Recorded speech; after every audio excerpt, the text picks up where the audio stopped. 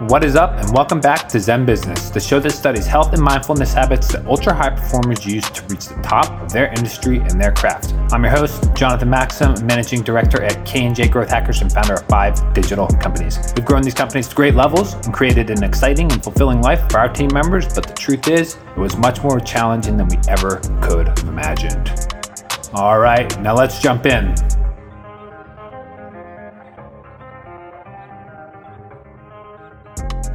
So that was part of the decision. Wow.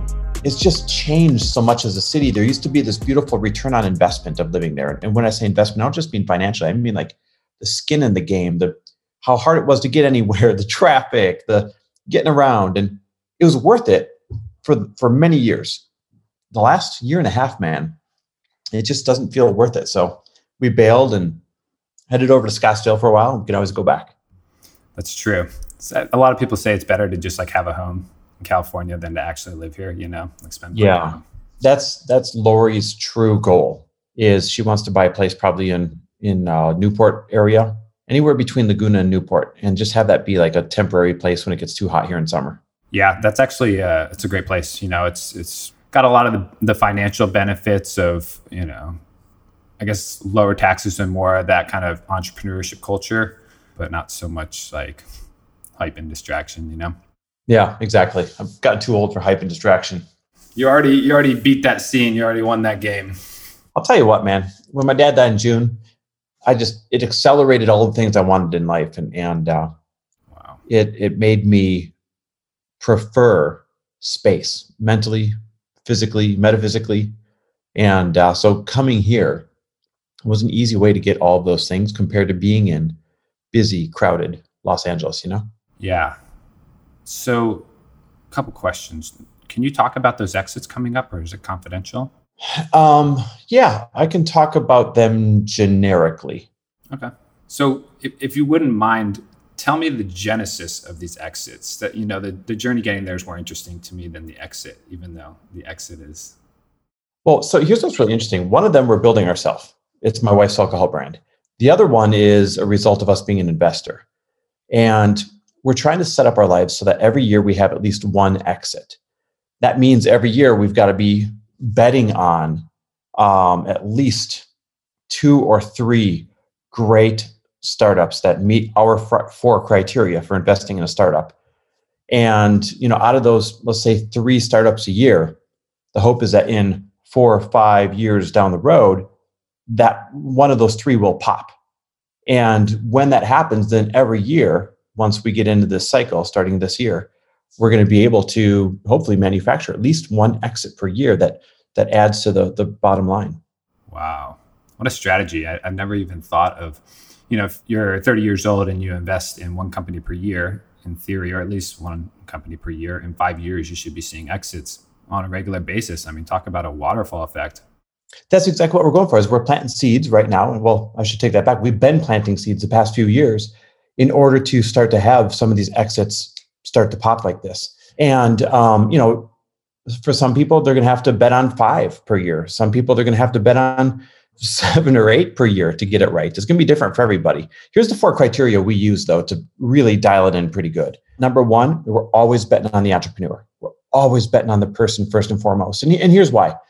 I think we see great ideas fail all the time because there's not a good leader at the helm. But then we also see pretty mediocre ideas turn into epic companies because they have an incredible leader. So right there is why, number 1, we're always betting on the entrepreneur, on the founder first and foremost. Second, though, is the product, is the idea. It has to be disruptive, but it can't be disruptive in a way that you're creating a brand new sector, because it's hard enough to build a successful company. Trying to also build the market, the sector around it, that's darn near impossible. And I don't want to, be someone's guinea pig for that. So when I say it's got to be a disruptive product, it has to be a really exciting iteration of an idea or a product in an already rising tide. And I can talk about rising tides in a little bit. The third thing that we look for is what's their path to an exit, meaning who are the likely suitors, who would buy them, how likely is it that they would get acquired or do an IPO, how much capital do they have? How much runway do they have to get there? And how much capital do they actually have access to? Like, do they already have relationships with hedge funds? Do they already have Have they done this in the past so they know how to not just do your seed round, but your Series A and everything else after that? So number 3 is, like, what's the runway to get there? How likely is it? And then number 4 is probably what makes our investing a little bit different than some other people, like just institutional investors. Number 4, we have to be able to move the needle for this company in one way or another. So whether it's an area of expertise we have, some connections we have, whether we're leveraging our large audience because it fits our audience well, we have to be involved in moving the needle in that company in one way or another. Or really, if you just have 3 out of the 4, you're just gambling. We feel like we have a little bit of control over it when we can move the needle for the company. Yeah, I can totally empathize with that. So oftentimes if I'm taking on an angel investment, I'll say it's not a contingency, but if I'm going to be a part of this, I at least want to direct the marketing strategy, and in a perfect world, run the parts that I'm expert at. We can keep the other stuff in different departments, but if I have a hand in that success and I have skin in the game and the team in all of our case studies, there's a high likelihood, I'm going to take accountability for my own success on the project, which ultimately waterfalls back to the company. So that's exactly it. So if you can use those criteria and plant 3 or 4, maybe 5 really good seeds every year, then down the road, you should, in theory, have at least 1 exit per year, even if you have to skip a year once in a while. And that's going to be, it's one of the best ways to build your bottom line, to build your portfolio in large chunks at a time. By the way, we want into a company that you are an investor in, Sugar Taco. We just missed the deadline for the round for their newest restaurant. I think it was in Sherman Oaks. Yeah. And we got the invitation late. But the side effect is Lori's become friends with the founder. What's her name again? I forget. Jade? Yes. Lori and Jade have become friends. Awesome. The minute they do one in Scottsdale here, consider us in, man. We better get first invitation for that restaurant. First right of refusal. Yes. Pro rata. Consider it done. Yeah, they just invited me to join a new round for a new tequila company that they're doing that has already gotten acquisition offers. I think because all the girls have such an audience that come with them, it makes it a really easy proposition. So first, I will explore that one. Second, I'll ping Jessica, my primary contact there, and ask her about the next Sugar Taco, because I'm sure they would be open to doing one in Arizona. I mean, obviously. We'll put one right here in Scottsdale. It's exploding. The economy is insane. Everybody's moving from the West Coast cities here, right? The demographic is right. The timing is right. That'd be a really cool restaurant to bring to town here. What's interesting, you just said about the tequila acquisition. There's an arms race right now in the alcohol space. So, my wife has Light Pink, the alcohol startup, the upscale canned seltzers. Same thing. We haven't even sold a can yet, and there's already been interest in acquisition. Wow. And here's why. All the great big alcohol companies, Anheuser-Busch, Constellation Brands, you name it, they realized real quickly that with COVID, everybody got retrained on how they're going to buy and how they're going to consume their alcohol. And they're out there literally seeking out anybody who's good at direct to consumer. They're out there seeking out anybody that can crack that code, the way Gary Vee did with Empathy Wines and had a record 9-figure exit in like 11 months, guys. That's insane. Wait, no, Gary's was 18 months. Ashland Seltzer, I believe, is the other one that's going to be, in record time. They're out there seeking these out. And they are looking for anybody that has cracked this code on shipping alcohol direct to consumer, because it's how everyone's been retrained. There's so many epic new behaviors that have come out of this COVID thing, right? So I'm all about the silver linings. And that's one of them is people like my parents who would have never bought alcohol online. They would have never ordered DoorDash. They would have never done any of those things. They had no choice but to learn how. And once they learned how, now they're saying, oh, wait, shit, this is way more convenient. I'm never leaving the house again. So we've never seen such a shift in consumer behavior like we have because of the past year that we just had. So embrace it. There's freaking opportunity everywhere as a result. Yeah, you would think that alcohol is such a crowded space and there's no room for new entrants. But one, like you said, anyone who's good on direct to consumer can, people, it's like nightclubs. People always want a new label to try out, to have fun with, etc. And the alcohol brand that I have invested in, they had all these sales projections for 2020, and then these got washed away with COVID. So they went to RTD, ready to drink, and e-commerce. And then they hit their sales targets without ever selling in a damn bar. Yeah, that's what's changed is, guys, like picture how the restaurant scope has changed. Trust me, this is not the last round of lockdowns, no matter what anyone tells you, no matter where you fall in politics. And when they shut down restaurants, that kills alcohol sales. And so the side effect has been states that had really strict shipping laws around alcohol. they quickly lost their alcohol tax, which is a huge source of revenue. So they said, oh, wait a minute, never mind. We need to review these 60, 70, 80-year-old laws and make it a little bit more convenient to be able to buy and ship and go direct to consumer. So it's working in the favor of anybody with an alcohol startup right now that does RTDs, ready to drinks, because now restaurants have shifted from mixing a drink to wanting to give you an RTD. Same thing when you go into like Dry Bar, Dry Bar, the hair place for women, they used to give you champagne. They pour it in a glass. Now they want to give you an RTD. The entire behavior of what people think is safe when it comes to serving you alcohol has totally changed. And so if you've got an RTD and if you can do direct to consumer, this is your time to shine.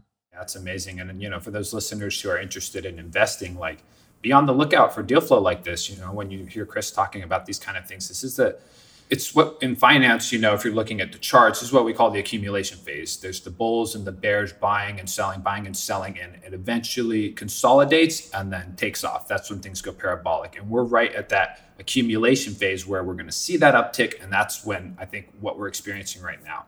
And at the beginning of COVID, I noticed that the Yard House down the street from me was selling like a plastic cup full of alcohol. And it was like, had like saran wrap, keeping it all tight and close. That was like a tiny baby step toward a huge change. And now I'm glad to see that you're on the forefront of that, but RTD is just blowing up. And I think all of e-commerce, all of, convenience and safety it's not going away, like you said. Yeah, it's not. We're seeing restaurants lessen their footprint, right? I think Sugar Taco is a good example. They're no longer these large, expansive restaurants with tons of seating inside. Some of the largest restaurant chains in the world are quickly changing their model to a little bit of seating, but way more takeout focused and outdoor dining focused where they can. And all of those things are going to lead to RTDs, things where they're easy to serve and pour and crack open and ship. Anyone that enters that space, this is their time. Beautiful. So can I rewind a little bit, Chris? I mean, just so that everyone has a little bit more context. Chris is the king of money mindset. He's really who I look to when it comes to having a mindful, healthy relationship with money and respecting it and planning with it. So I think everyone's dream is to be an investor like you, right? We all want to, use our money to make money for us, to have a hand in these companies and watch them succeed.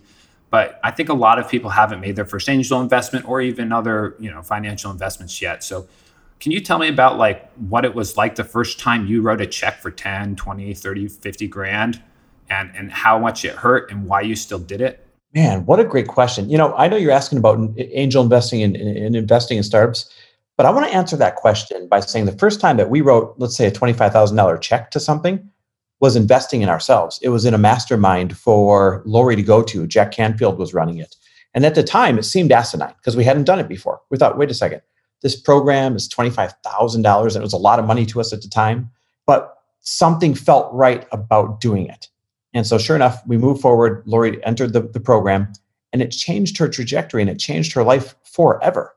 So before we get into like investing in other people's dreams and other people's startups and other people taking the chance, you really just got to invest in yourself and make yourself the leanest, meanest income producing machine that you can so that you have all of that revenue and have all that money in order to go and plant those excess seeds elsewhere. You see, here's what people get wrong is they live on their active income. And active income is, let's say I'm coaching you and you give me X number of dollars for coaching. That's active income. I have to work for it.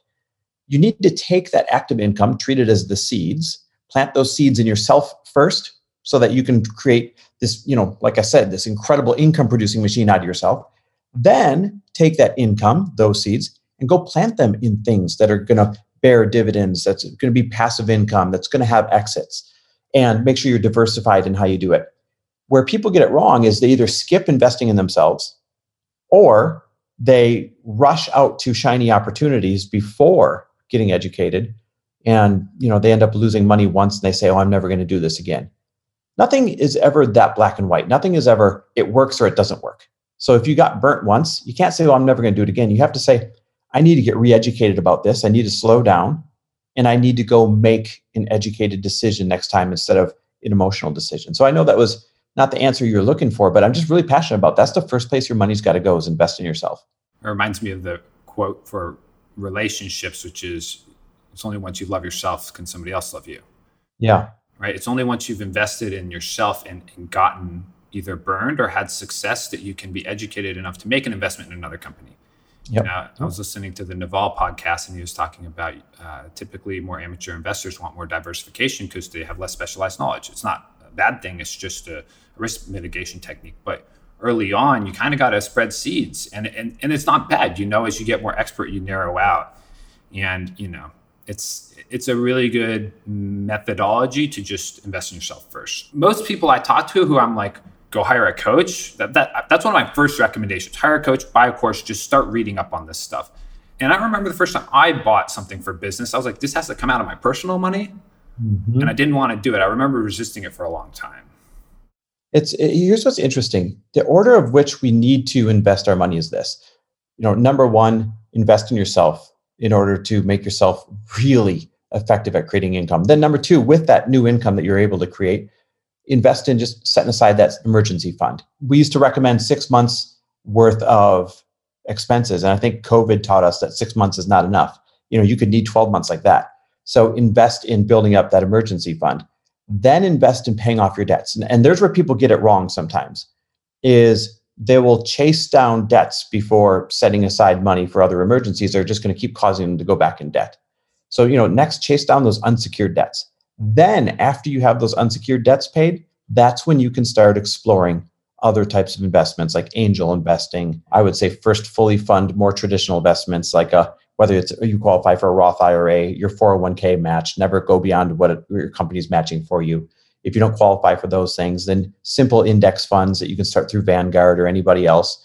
Make sure you've got those basics in place for your future, because nothing pays more consistently. Matter of fact, if you look back at the history of the markets of index funds, they pay an average of 9 to 11%, counting every boom, every bust, every bubble, every pop. They've averaged 9 to 11% year over year since we've been tracking this. So there's nothing more consistent than playing that long-term game in something like a low-fee index fund. After all of that, when you have income, when you have money left over, seeds left over, then go plant them in startups. Because the truth is, startups are probably the most risky of all the places you can put your money, because you don't have a lot of control over many of the factors that make or break a company, right down to things like luck and timing. And so that's when I recommend that people write that first $10,000, $25,000, $50,000 check, is after you first knocked those other things off the list. Yeah, and just when you're analyzing a startup investment, there's a lack of data as well, right? I mean, there's the whole manifestation and luck component, but you just don't have as much data, right? Like you invest in Apple, they've got a lot of track record, right? Right. I look at my wife's deck. So we had 5 years of financials created for this deck, right? And we're talking as in-depth of financial modeling as you could possibly get, down to the skew. Except all of it is guessing, and all of it is based on industry trends, right? In this industry, Which all changed last year. The trend is this. Yeah. So no matter how much effort we put into, we spent $20,000 on financial modeling, right? Down to the skew for 5 years worth of what we think is going to happen. But at the end of the day, it's a coin flip. And something in the economy is going to change. Something in demand is going to change. Something in what's trending is going to change. And we're going to have to be able to adjust to fit that change. And that's why it goes back to number one, way earlier when I said the first thing we bet on is not the product, not the market, but the entrepreneur, the founder. Because if you have a founder that already has good pedigree, they already know how to win, they already know how to do business, they already know how to change with the times and how to quickly adjust, those are the ones I'm going to bet on every single time. You just can't count on the data, like you're just saying, that somebody gives you in a deck for a startup, because it's not going to play out that way. So, I think what you're advising or warning is that, like, don't get ahead of yourself, right? We all kind of know, we get that intuitive feeling that we're getting ahead of ourselves. Listen to that intuition. So can you tell me about a time when you didn't follow that intuition? You made an investment and you lost money and it really hurt? Yeah, absolutely. I had 50 grand into a vegan coffee creamer startup as a play on protein, right? So a lot of times people with a vegan diet don't get enough protein. At least that's the stigma out there. And it was a really cool product. The problem is one of our earliest investments, and they didn't really have good access to funds, not the way that they needed. Remember, my rule number 3 is what's the runway to an exit? And they had plenty of runway to start with their initial seed round, but they quickly learned that, that path from buying inventory and then waiting until you sell through and waiting until you actually receive the money back from the stores, that's 90 to 120 to sometimes 150 or 180 days. And what happened is they got stuck in this cycle where they couldn't raise more money and they had already given away too much of the company and they didn't have any money to produce any more product, even though it was sold out because they were waiting on the revenue. And so they just fell into this unfortunate situation where they weren't able to keep selling and keep bringing in enough revenue and they had to go out of business. Well, actually, they didn't go out of business. They ended up partnering, doing a merger with somebody else. So there was a bit of a silver lining out of it. But we didn't get any great return on our investment in that transaction. And that's just one of the things that you learn when it comes to investing. Here's another example too. One of my first exits was a mortgage bank that I was a partner in. And the way we invested in that one was by leaving profits in the mortgage bank. This is a good lesson for everybody. Now, the guy that brought me in as a partner and that we worked out this deal with, he came to a verbal agreement with me on how this was going to work and how I was going to build equity in this company. And then I said, great, let's get this thing in writing. And before you know it, 90 days went by and we didn't have it in writing. So I said, hey man, we need to get this in writing. Yeah, don't worry, no problem. Then 180 days have gone by. Hey, listen, I'm serious now. Like, we need to get everything we talked about in writing or I can't continue on. And yep, no problem. Sorry, made it back burner. You know how busy you were because we were killing it. Let me get that in writing. Finally get something in writing, probably month 7 or 8, maybe almost month 9. And if you're listening to this story and you're like, why the hell would this guy stick around for 9 months before getting it in writing? Well, I didn't have any other choices, right? At that point, I had skin in the game and I didn't have a lot of other options. So I just wanted to believe that this was going to happen the way it happened or the way it was supposed to happen. So they finally get a contract in front of me and it's nothing what we agreed upon. So then we spent another 3 months arguing over what the equity split should look like. And he had another partner that wasn't making the deal. So here's a tip to everybody. Make sure all partners are at the table. You can't just negotiate with one. So long story short, 2 years into this thing, it was nothing but a knockdown, drag out fight. And I won't share the numbers, but I ended up getting just 25 to 30%, and almost 30% of the equity that I had built in that company when I finally pulled the trigger and left. And so my lesson to everybody is don't put any skin in the game until you have what you want in writing. So whether that is terms when you're an angel investor, whether that is when you're partnering with somebody, you need to make sure contracts keep friends. Contracts are, they make or break your future. And I got screwed a significant multi 6 figures on that one, but it'll never happen again. So in a way, I was gifted the value of a really good lesson. It's a lesson that was learned on 6 figures instead of 7 or 8 figures. That's the way that I like to look at it. This was a blessing. This is a small loss to teach me about a macro potential loss. And I guess what I'm trying to explore and understand is, how did you deal with that pain? Did you journal it? There had to be tribulations that you went through. And how did you turn those? Obviously, you turned them into learnings. So I want to understand that genesis. I dealt with the pain back then. So this was, 2021 right now? This was 11 years ago, about 10 years ago. I dealt with it by saying, never again. I'm going to literally go out there with my wife, Lori, and we're just going to carve out our own destiny. And we didn't invest in any companies. We didn't partner with anybody. We didn't do anything except for go out there and make hay on our own for the first several years. Now, listen, that can be effective, but collaboration is way better. Collaboration, investing in other companies and working with other people and bringing on partners when needed. It's better when you get it right. And so you can't let the pendulum swing too far one way or the other. You can't be frivolous and just think that handshake deals are going to happen. But you also can't say, you know what, it's me and nobody else, and I'm going to do it myself. Matter of fact, one of the things that triggers me that I can't stand the most is when people say self-made. And I know they don't mean anything negative when they say it most of the time. I know they say it from a place of pride. They're proud of how far they've come. But the truth is, no one's self-made. And the more you collaborate, the bigger your dreams are going to get realized. To say that you're self-made means not one single employee, not one single team member, not one single contractor, not one single customer was involved. And none of that is true for anybody. And so you can't do it alone, and you can't do it frivolously by trusting other people. You have to find that happy medium where you're making smart, educated decisions that have some skin in the game that you can bring to the table, but also relies on other people's talents that you don't have. And when you get that right, everything will start falling into place for you. Yeah, I remember when I did my first company, it was a tech startup, and I brought a partner in, and I was so relieved because half of the workload was now taken off me. All the design or all the development of the iOS and Android app were now taken off my plate. I wasn't managing the devs anymore. And I called my best friend at the time. I was like, dude, you got to get a business partner. And it was all great until we had a big falling out in the company. We had a term sheet for an investment of $2 million from a celebrity investor. That fell through. And then things went sour because I had been funding this company and I was left with $35,000 in debt from it. So this is the genesis. I then hated partnerships after that. I'm like, I'm never working with somebody else again. And now I've come back around, like I need other people. It just needs to be a fit, and it just needs to have some expectations set and some understandings, AKA things in writing. And these can fit together. But if you're a lone ranger, you're going to have a lot more trouble. Unless, I would say the only exception is maybe like a trader, a hedge fund manager, just a trader. That's the only person who can do that.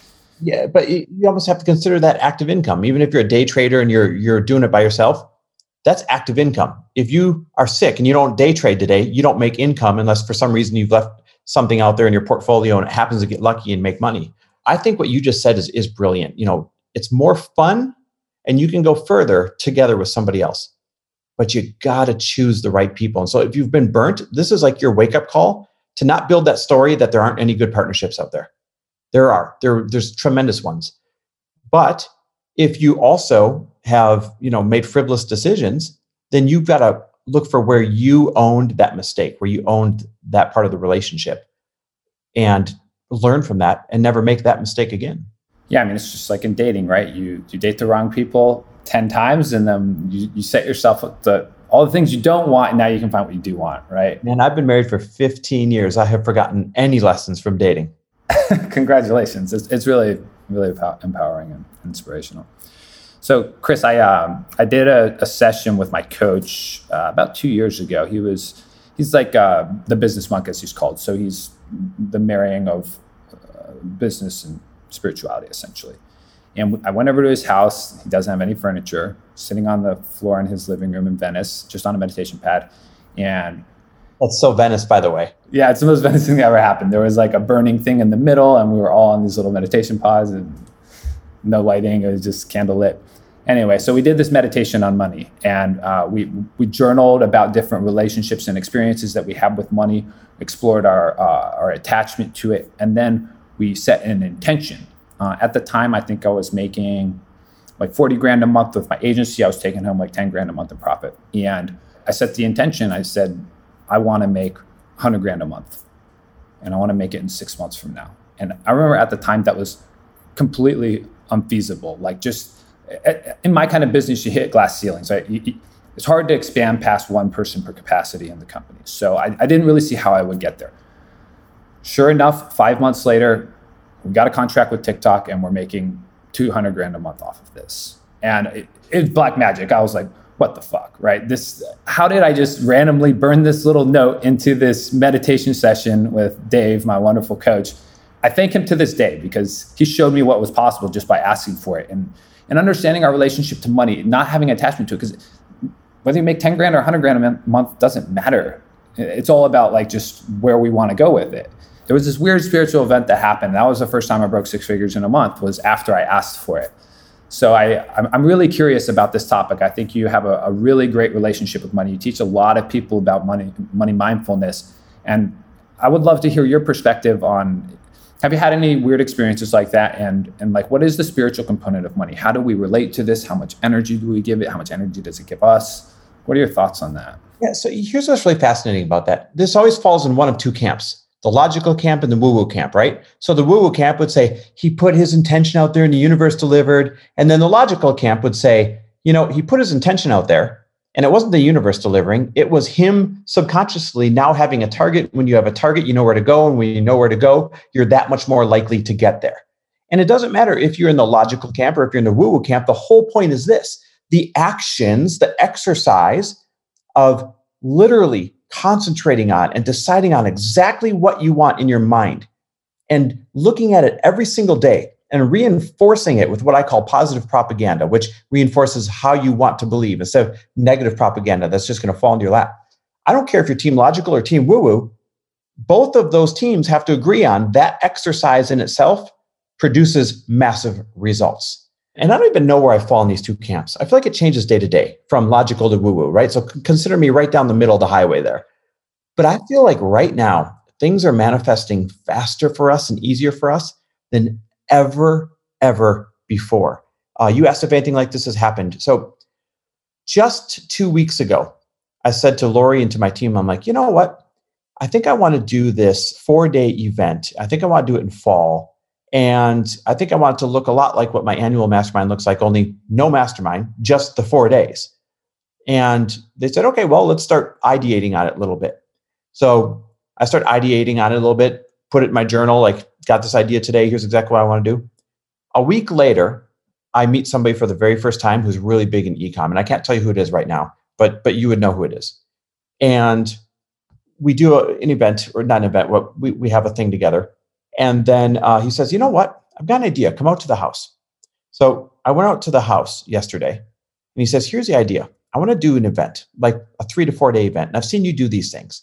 And I want it to be all about e-com. And I want to leverage my massive 100,000 plus customer list and everything else. I want to leverage all of that and put this thing on. Would you ever be interested in partnering because you know how to put it on and how to run this thing? That happened in less than a 10-day or so span. And so once again, the logical person would say, well, it happened because you decided that you wanted it to happen. You started looking for opportunities, and maybe you said something, or maybe you planted the seed somehow in conversation. And maybe I did. Or the woo-woo side would say, you put it out there and the universe delivered. And all you have to do is just keep putting it out there, and what you ask for, you're going to get. Here's one thing that I really believe in, Jonathan. The concept of careful what you ask for, because you are going to get it. And so you absolutely have to concentrate all the time on what you're asking for in terms of your money, what you're asking for in terms of your opportunity. You have to be crystal clear with yourself so that whether it's team logical, someone can understand your vision, or team woo-woo, the universe can know what to give you. You have to be crystal clear with what you want, and you have to ask for it. Ask yourself of it, journal it, remind yourself of it, post it every damn where if you have to, because the more that you focus on it, I don't care how it's getting delivered, it's going to get delivered. And I've had 1,000 examples like that in my life. Well, considering that you've coached thousands of people, I can only imagine the number of times that you've seen these serendipitous things, call it serendipitous or, manufactured, whatever. But, the funny thing about this TikTok thing is, one, they found us through SEO, right? So they just Googled growth hacking in Los Angeles.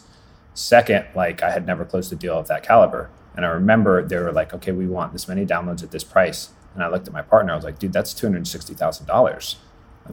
Our $26,000 contract is nice for me. How am I going to get them to write a check for $260,000? And I just gently touched on it on a call, and they're like, no, yeah, that's where we're aiming with this. And I was just elated. I hadn't even closed the deal yet. But anyway, all of that was a bunch of chance stuff, right? It wasn't, I do not want to give myself the credit and talent. But was it chance? Because you said they found you through SEO. So somewhere you were responsible in that chain for having the right SEO and doing the right things in order for them to find you. So Team Logical would say, no, man, you did this. Team Woo would say, hey, you put it out there with your spiritual coach, and then it showed up. Again, I don't know where I even fall on that highway. Somewhere down the middle. I can tell you this. My tattoo right here says, live as though the universe conspires in your favor. And I think if that is what you believe, that things will conspire in your favor, whether it's logical people or whether it's the universe, things will conspire in your favor if you know what exactly you want and you ask for it. And that's what you did. You asked for $100,000 a month. You got about $200,000 a month. And it's, you said they found you through SEO. So logical team would say, well, yeah, you did the work and you made it happen. But then your coach, if you went back to him, I don't know if you ever did, would say, see, we put it in the circle, we burnt it, you were focused on it, and it happened.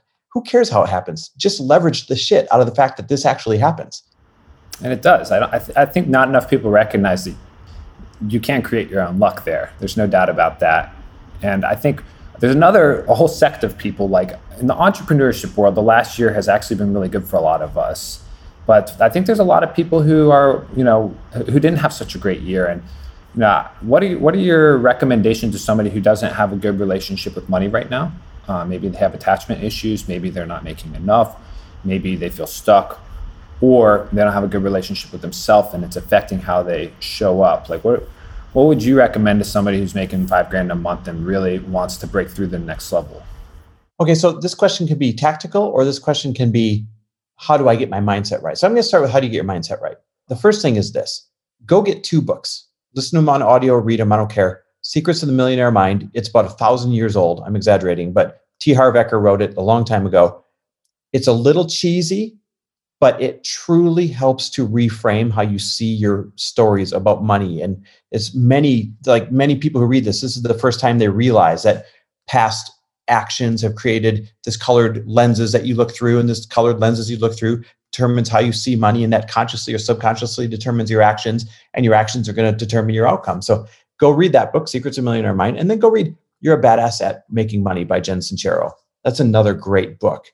You read those 2 books and you're going to start to get your mind right. When you start to get your mind right, then you want to start to get your actual tactical approach right. That's what my show, the Chris Harder Show, talks about all the time, the tactical side of what to do to create more money, what to do to boost your business, what to do to take care of your finances. If you're in a tough financial spot right now, there's so many free resources out there that money's not a barrier of entry. You got to get rid of that belief. There's enough books. I consider books free in this day and age. There's enough podcasts. There's enough, 4 video e-courses, you name it. There's enough information out there for free for you to learn the tactical things that you need to do in order to get your finances in order. So there's no excuses anymore. The only excuse is that you didn't want to take action, because there's no barrier of entry out there. I don't care who you are, to making that decision to get your finances in order. And it starts with your mind. And here's why it starts with your mind. I can prove this. If you have people have 2 problems, right? They either have an income problem or a spending problem. That's it. It all boils down to that. So if you have an income problem, then you can learn the tactical moves to boost your income. The problem is, if you have a spending problem and you boost your income, all you're going to do is increase your spending to match your new higher income. So that means you need to address your spending problem. And when you address your spending problem, that's more of a mindset issue. It's more of a, what gap are you trying to fill? What story are you trying to make true? What emotional triggers are causing you to go out and spend money? I talked to somebody yesterday. It's really funny.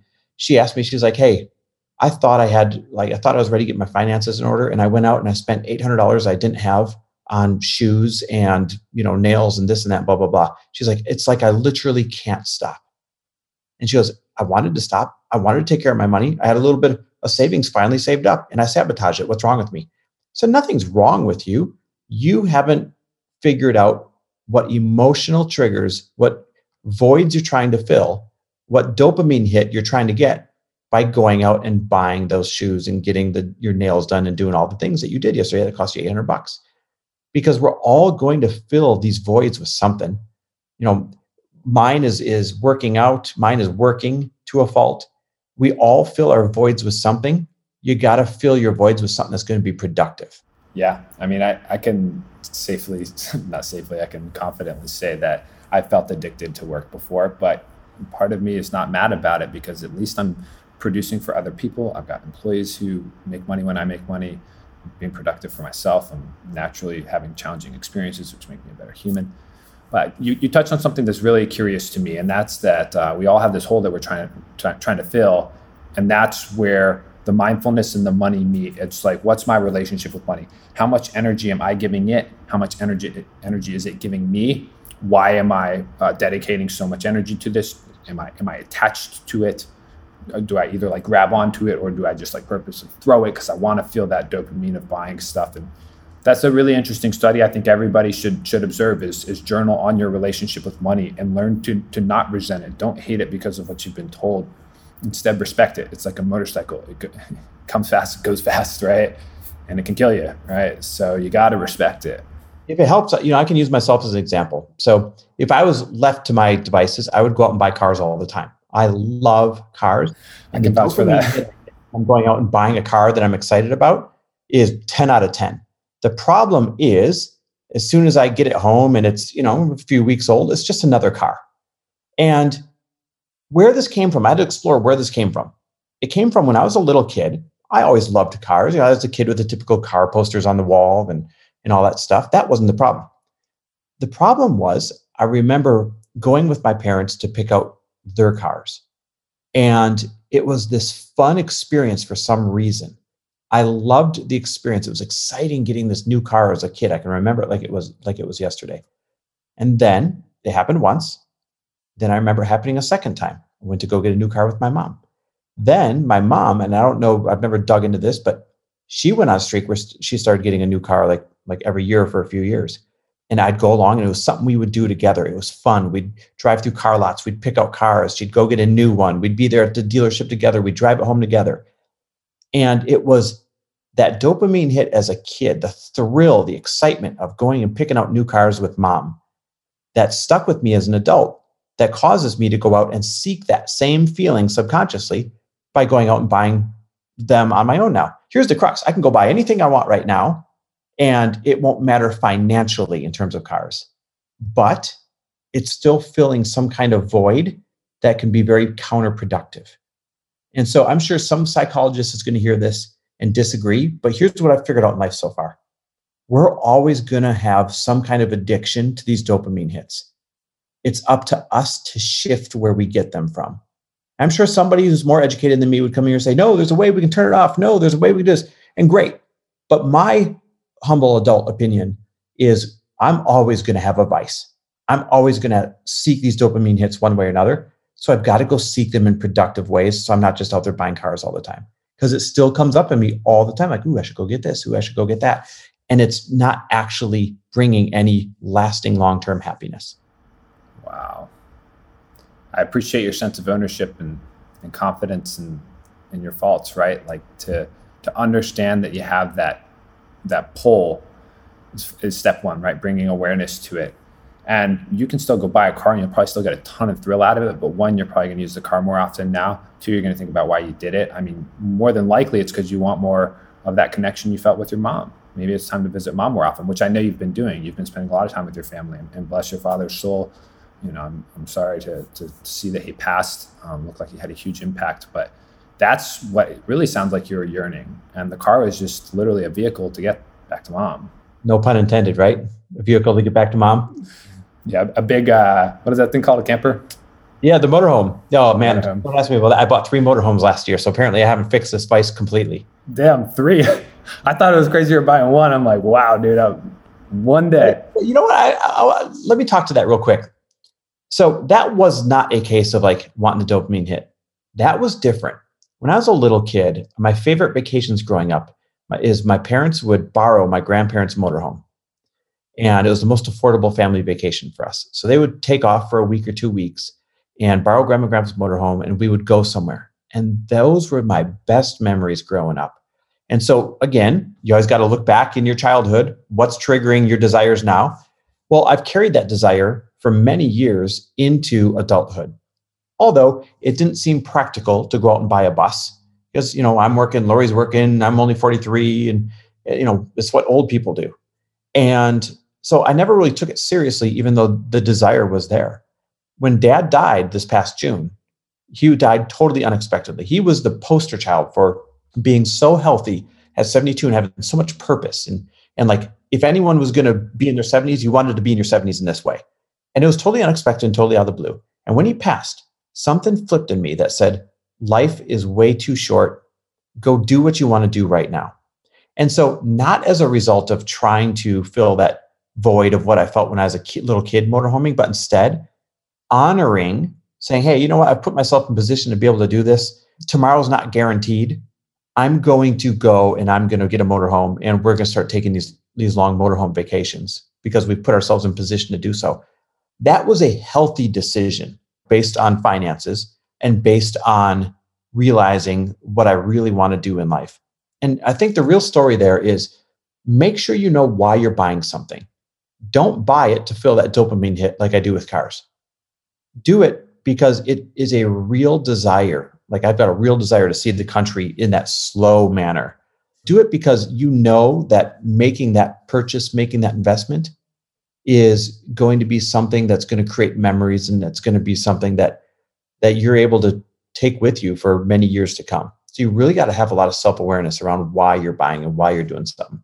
Because now here we are a year later, and I can't wait to get back behind the wheel. Like I love this thing. So it's amazing. Yeah, I mean, you're probably using it pretty often, but I think you captured a really articulate nuance, and that's that it's not bad to have shadows or insecurities or memories that you're trying to either fill or recreate.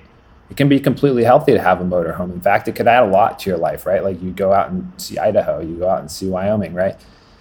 But how you relate to that experience, right? Is this out of insecurity? Is this out of filling a void? Or is this out of me wanting to, spend more time with my mom, or to experience America in a more present way? And now that you're telling me about it, it sounds really awesome. I want to do it out of a desire to explore. And I encourage people to think about that, how you relate to those experiences, because it's like, it's not bad to have sports cars. I have a sports car. I'm obsessed with them as well. And I have only one right now, and I want to buy more, but I will drive them half as much because there's only one me, right? Each car will get half as much enjoyment for me, right? So, I'm trying to think about why I want to buy these cars. And I often step back and say like, okay, let the emotion burn off. Let this desire build for a little while, and then hitch it on a certain goal that I hit. So once I close this deal, I can buy this car. Once I do X, Y, Z, I can give myself the gift. And then you have a really healthy relationship with the reward and the input and the blood, sweat, and tears. And that's what makes you get out and drive the motorhome more often, is because you did put in blood, sweat, and tears. You did think about the deeper why behind buying it. And now you're probably getting 10 times as much enjoyment and life out of it than the next guy, right? Dude, I've got two. So you just reminded me, I've got 2 points that I want to make on this. And they're both around healthy purchasing. Point number one is this.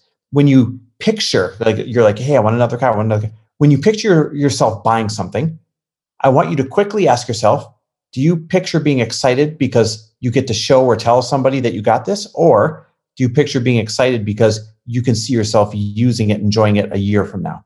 That's the litmus test. And if you're honest with yourself, like, I'm actually just really excited to put this on Instagram, or I'm just really excited for so-and-so to see me pull up in this, right? Or so-and-so to see me wear this watch, or whatever it might be. And that can be your reminder that, hey, you're buying it for the wrong reason. But if that doesn't come up, if you cannot picture anyone that you're excited about seeing it, but instead you can look a year down the road and still see yourself being excited about that purchase, that's when you know it's a good decision to make, a good purchase to make. So that's point number one. Point number two is you just talked about exactly what I do with watches. I love watches, but they have no significance. They have no lasting dopamine hit if you're just out there buying them for no reason. And so I did what you were just talking about. And I said, anytime I buy a watch, it must be attached to a significant moment or a milestone accomplishment. And now it's taken something that would be meaningless for me to go out and buy a whole bunch of, and it's made me have restraint. And it's made me actually appreciate each time I get one, because now I can look at it and say, oh, I remember 3 years ago, I bought this one because I did X, Y, and Z. And I was so proud of hitting X, Y, and Z. And so those are my two purchasing points right there. Put it through those two tests, and you'll make much better decisions. Yeah, and I think you just to build on that one more block there, it's not unhealthy to buy things. This is in fact just a reward for the hard work you've done. That's the whole reason that you've worked hard. So you should reward yourself, but you should understand why, right? Like, I closed this deal. I broke free in this way. I ended this relationship, whatever it is, because every time you look at that watch, you're going to get reminded, this is something I worked really hard for.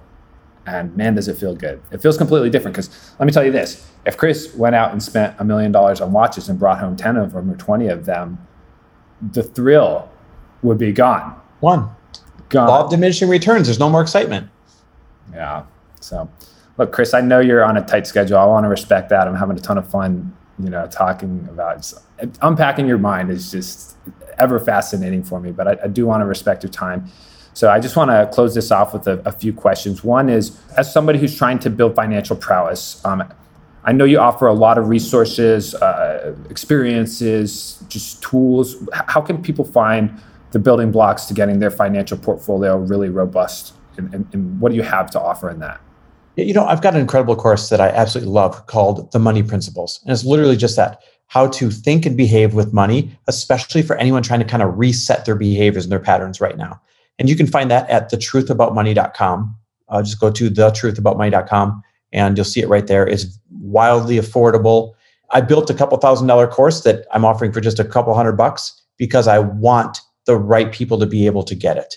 And that one's changed a lot of lives. But the other thing is, listen to my show. It's totally free. Go to chrisharder.me. The podcast is right there. My goal in life is to give 9/10 of my information for free and then charge for 1/10 of it. And I believe if anybody adopts that policy, then you're going to have enough loyal customers whose lives you've changed, whether they've spent $1 with you or not, forever. Because no one can get mad at the guy or the gal who gives 9/10 of their knowledge for free and says, hey, after you've done all the free stuff, go check out this thing that's for sale.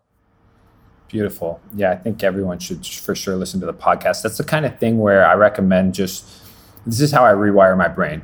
First thing I wake up in the morning, instead of letting my mind go wherever it pleases, I turn on a podcast. Right now I'm listening to All In with Chamath and Dave Sachs, and those guys recommend that one. But first, start with something that's going to rewire your brain in a way that is programming it to be productive. And Chris's podcast is a perfect start for that. Or, whether you're more mature in this process, obviously he's done a lot of angel investing and has some very high profile partners. I don't know how much I'm disclosed to say, so I won't, but some very high caliber celebrity partners. And he will take you through the whole journey. So definitely start rewiring your brain with the money mindset. And then of course, that's what really unlocked me as an entrepreneur, was taking a course. Even though I don't apply all of the principles today, it made me think about these things in a structured way.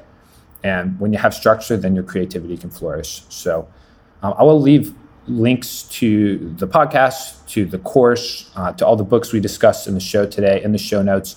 And I just want to tell one quick story because I wanted to say it earlier, and I don't want to waste anyone's time, but after my first company, I was $70,000 in debt. And I read the book, The Money Master of the Game by Tony Robbins. Highly recommend it. Leave it in the show notes as well. He talked about people who were way deeper in the hole than me, and they came out like 7-8 figure millionaires after a few years. I'm talking about like 3 years. I was like, that's literally impossible. But I read the book. I bought ETFs back then. That's one of his biggest recommendations in the book. But anyway, 3-4 years later, I completely had dug out of the hole. I passed the 6-figure mark, the 7-figure mark. And it's just crazy how possible it is, how realistic it is. And I think you've really illustrated that. You've had your share of hard experiences financially, but anybody can turn it around. We didn't even get to tell the story. We will on a follow-up show. Yes. Lori and I were completely below zero starting over just 12 plus years ago. Guys, it can happen quickly. I know it feels light years away and like it's not even worth making an attempt at it, but I promise you, it feels like it happens so quickly when you just take step one. Put that one foot in front of the other, do the basics, get consistent, and get the right people in your lives. They're going to reinforce how you want to behave and how you want to think. You do that, I promise, things are going to feel like they're looking up real quickly. Yeah, I remember right after I read that book, I had pretty much all I had to my name besides that debt was like 12 grand in a 401k. It was in a Vanguard fund. I rolled it over after I left my employer. I was, entrepreneur, aka out of a job. That particular fund has more than 2.5x. That's awesome. 10 years, That's right? Awesome. Just a solid, consistent ETF. Didn't have much money in it. I continued to put money in it and stuff, but just over time, it compounded a lot. So during that shit experience, now it's turned into a decent sum of money. People underestimate what consistency plus time will do for them. Well, Chris, look, I really appreciate you. I've gotten goosebumps a few moments in this show, and I just know that that's really hitting me at a deep level. So I appreciate your openness, and you're just such an amazing human. I see all the charity that you do, guys. If you don't know, Chris gives away most of his money. He does a lot of charity, and it's so respectful to me. And I'm sure it pays you back in dividends. I'm sure it's an investment that we won't even talk about it like that, but it's just really respectable because you really have to make a big sacrifice up front to do something like that. So Chris, much love, brother. I really appreciate you coming on, and I really look forward to booking a follow-up if you're open to it, and appreciate you sharing your heart today. Dude, totally open to it. I love the way you live life. I love the way that you represent how people should show up in life. So always count me in. Beautiful, Chris. All right. Well, I hope you have a wonderful afternoon. Thank you so much for coming on. Thanks, buddy.